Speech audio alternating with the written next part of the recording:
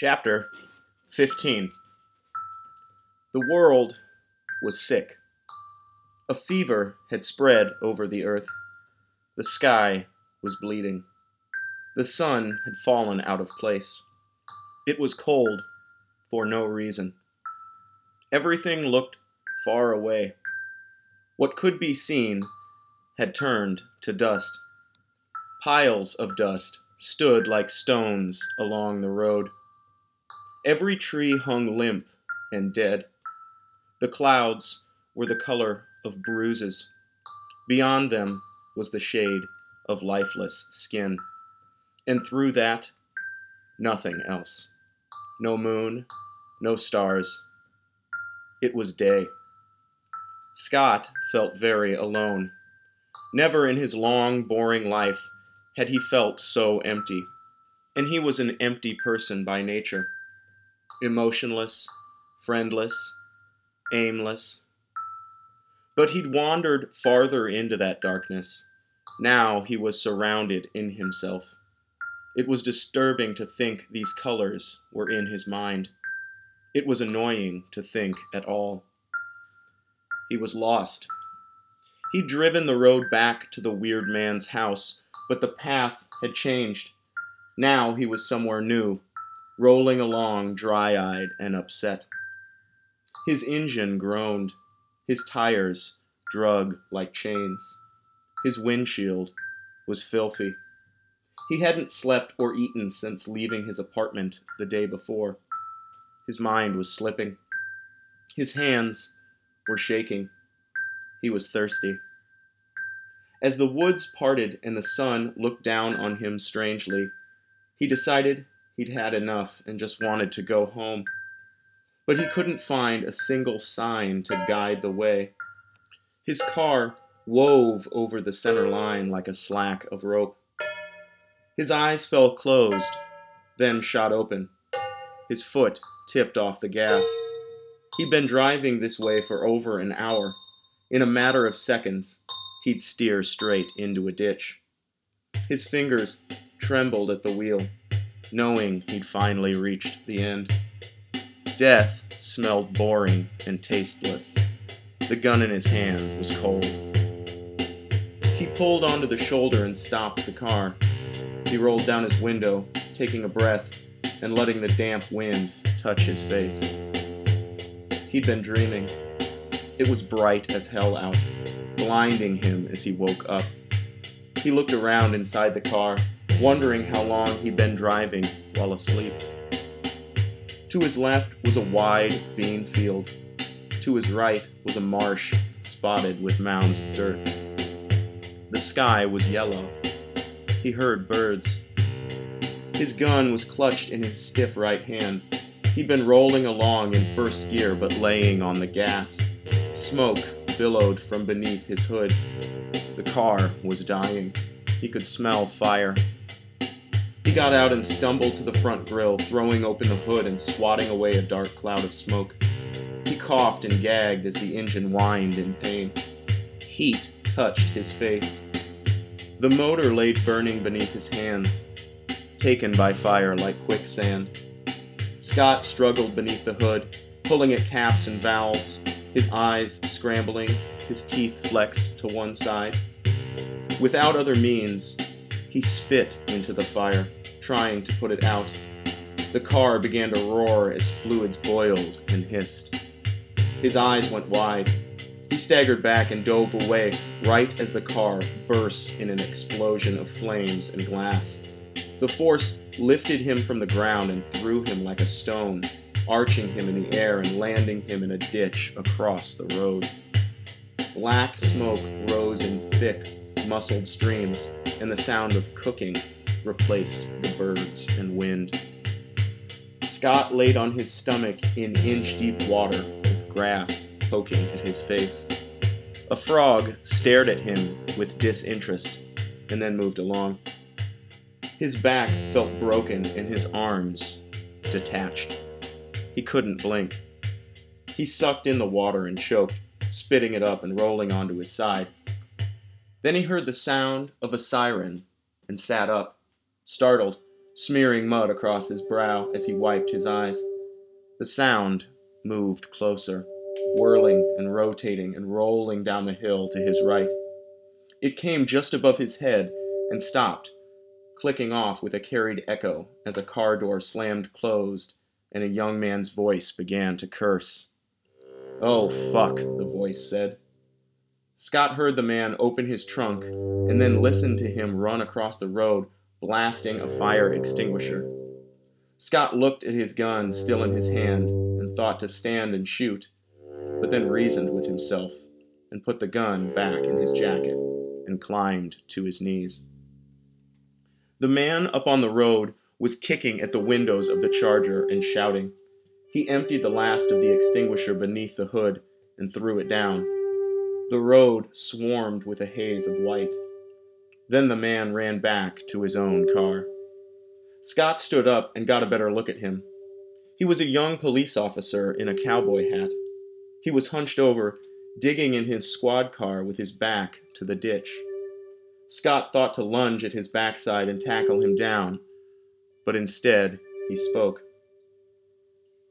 "Here," Scott said, lifting his arms in the air. "I'm behind you." The policeman turned abruptly with a radio unit held to his face. He pushed his hat back and squinted at Scott. "What the fuck happened?" he shouted, motioning toward the smoking car. "She overheated," Scott replied, keeping his hands up. "She burst. Blew me across the road. I think I'm hurt." The man looked at Scott with a frown. Then he turned and looked at the smoking remains of the car, and then back into Scott's eyes, studying him. "Who the fuck are you?" the man asked. "I'm Scott. I gathered that from your license plate. Where the fuck are you going?" "I don't know." The policeman pointed to his badge with a thumb. "I'm Deputy Fontaine of the Nottingham Sheriff's Department," he said.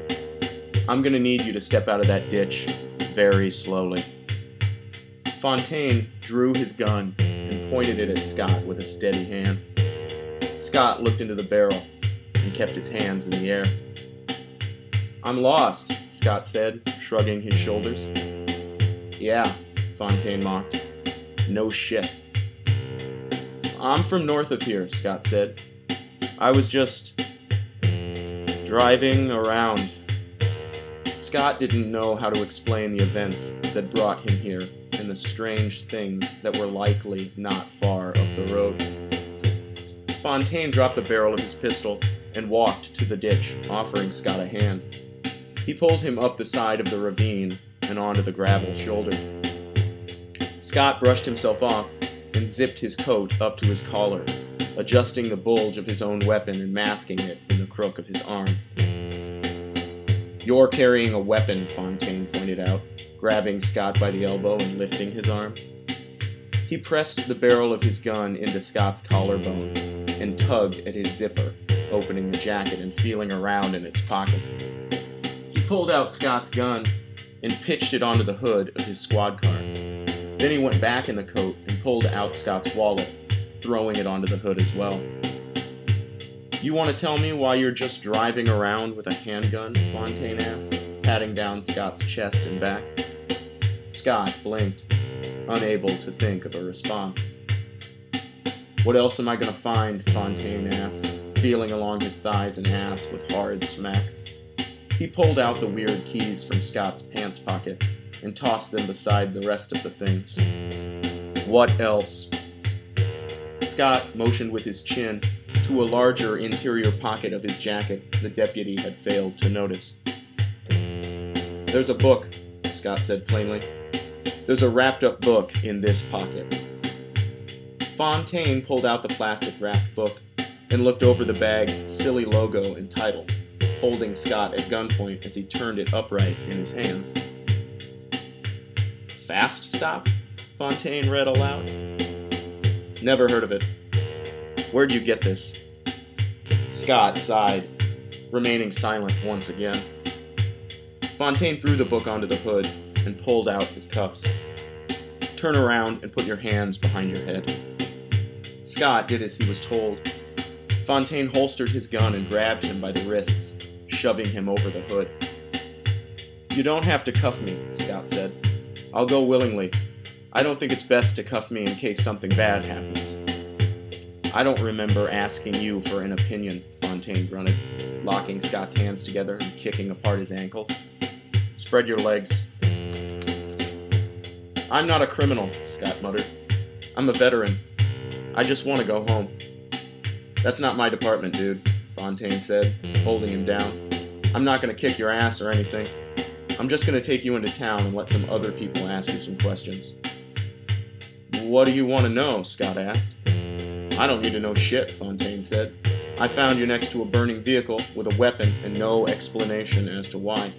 Anything you say now is as good as dog shit to me. You're going back to town to talk to someone who cares." Fontaine opened the back door and motioned for Scott to crawl in. "Get in the car," he said coldly. "Don't waste my time. I'm in a hurry." "So was I," Scott said, his tired eyes drifting over the fields around them. He gave in limply and slid into the back seat, closing his eyes and immediately falling asleep as Fontaine locked him in. Fontaine got in behind the wheel and looked into the rear view mirror at Scott's slouched head and shoulders. He was already drooling. He set Scott's things in the passenger seat beside him and picked up his radio, turning down the volume and talking quietly into the mouthpiece. "Sheriff?" he asked. The radio buzzed and squealed. "Sheriff, are you there? Can you hear me? Hello?" A loud hum came across the line. Then Dubois spoke up in an irritated groan. "Fontaine?" he asked. "Where in the hell are you?" "I got a man in a burned-up car over by Fendler's Marsh," he replied. "I put out the fire. I got the guy in back. He hasn't said much. He's an older fella. He's a bit odd, too. Might have hit his head. He had a gun on him." Springfield's voice came over the radio, interrupting him. "What is he driving?" he asked. Fontaine chuckled. "He ain't driving shit, Dusty. It's blown to hell. I already got him cuffed." "The car, dumbass," Springfield shouted. "What kind of car was it?" "Maybe a Dodge," Fontaine said stiffly, irritated by Springfield's tone. "It was a red sports car. I don't know. There's not much left of it." There was a long silence on the other end. "I spoke to your wife," Fontaine said, awkwardly changing the subject. "Don't, Wally," Springfield muttered. "Just tell me where you are." "I'm at Fendler's Marsh, up from the motel. I can catch up with you two if you don't want me to take him back to town right away." Fontaine said this, looking into the rear-view mirror at Scott, feeling slight remorse at what Springfield might do to the old man if he'd been involved with Wendy. "Bring him along," Springfield said. There was a struggle of sound as Fontaine listened to Springfield and the sheriff wrestle each other for the radio. "Let go, goddammit," Dubois grunted, putting the receiver close to his mouth and shouting into it. "Fontaine, we're over by Dunner's old shop, about a mile down a path to the left marked with a few piles of dead branches. We spotted the hearse and trailed it here, but it vanished again. Now we're someplace I ain't never heard of, likely some kind of clubhouse. Lord only knows how I've managed to miss it all this time." Fontaine frowned. He hated the way Dubois always spoke as if his jumbled words were plain and simple. What he'd said made no sense at all. There was not a single undocumented place in Nottingham County. Dunner's old shop was an abandoned garage where hunters and fishermen sometimes parked their trucks before entering the woods on foot. 10 to 15 men came and went from that area each week. No one ever mentioned a new building. It'd be easy to notice, too. The woods there were thin and crawled up a steep hill entirely visible to the road. It was a terrible spot to hide anything. "Give me that thing," Springfield's voice argued through the radio, wrestling the mouthpiece out of Dubois' fat hand. He spoke low and quiet, almost whispering. Fontaine, don't listen to the sheriff. He's a bit turned around. We passed Dunner's old shop a while ago. He just wasn't paying attention. Fontaine didn't like the tone Springfield was using. It sounded fake. We're parked outside an unregistered business. The dumbasses even have a sign up and everything. Who would put a sign on an unlicensed business? Fontaine asked. Scott began to snore in the back seat. Exactly, Springfield said. This ain't no shop I've ever heard of, but I've never been on this road before. Never noticed it till now. We spotted the hearse a few miles up and saw it turn off by these piles of sticks. There ain't really even a road to it, just some dead grass and dirt leading in. How far in? Fontaine asked. That's the thing, Springfield said, spitting out his window. I'd say we're over a mile deep. There ain't no daylight anymore. The canopy cut out the sun. There's flies here the size of dimes, buzzing all over the place. Where's the hearse? Fontaine asked. Inside, Springfield replied in a cold sigh. Fontaine could hear him loading a weapon as he spoke. It pulled in and shut the door behind it. The place ain't that big. Might fit 4 cars total.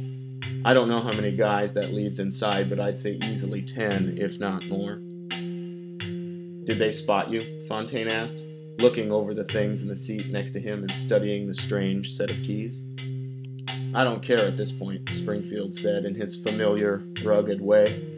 They're likely watching us from inside right now, for all I know. That's the only thing stopping me from getting out of the Jeep. I'm looking the place over quick. Then I'm going to back out of sight and approach on foot. Round past the trees and come up from the other side. It's the best way I can think to get close. Fontaine rolled his eyes and shook his head. Bad idea, Dusty. Wait till I get there. Did you talk to Ellis and Dwyer? You were supposed to do that, Springfield said. I did, Fontaine replied. Well, then tell them where we are and to get here quick then. I'm about to back it up and go in on foot. I'm not waiting for shit. Don't be stupid, Dusty. If they see you, they're gonna shoot. Wait till I get there. They got Wendy, Springfield grumbled. You don't know that, Fontaine said, despite knowing it was quite likely.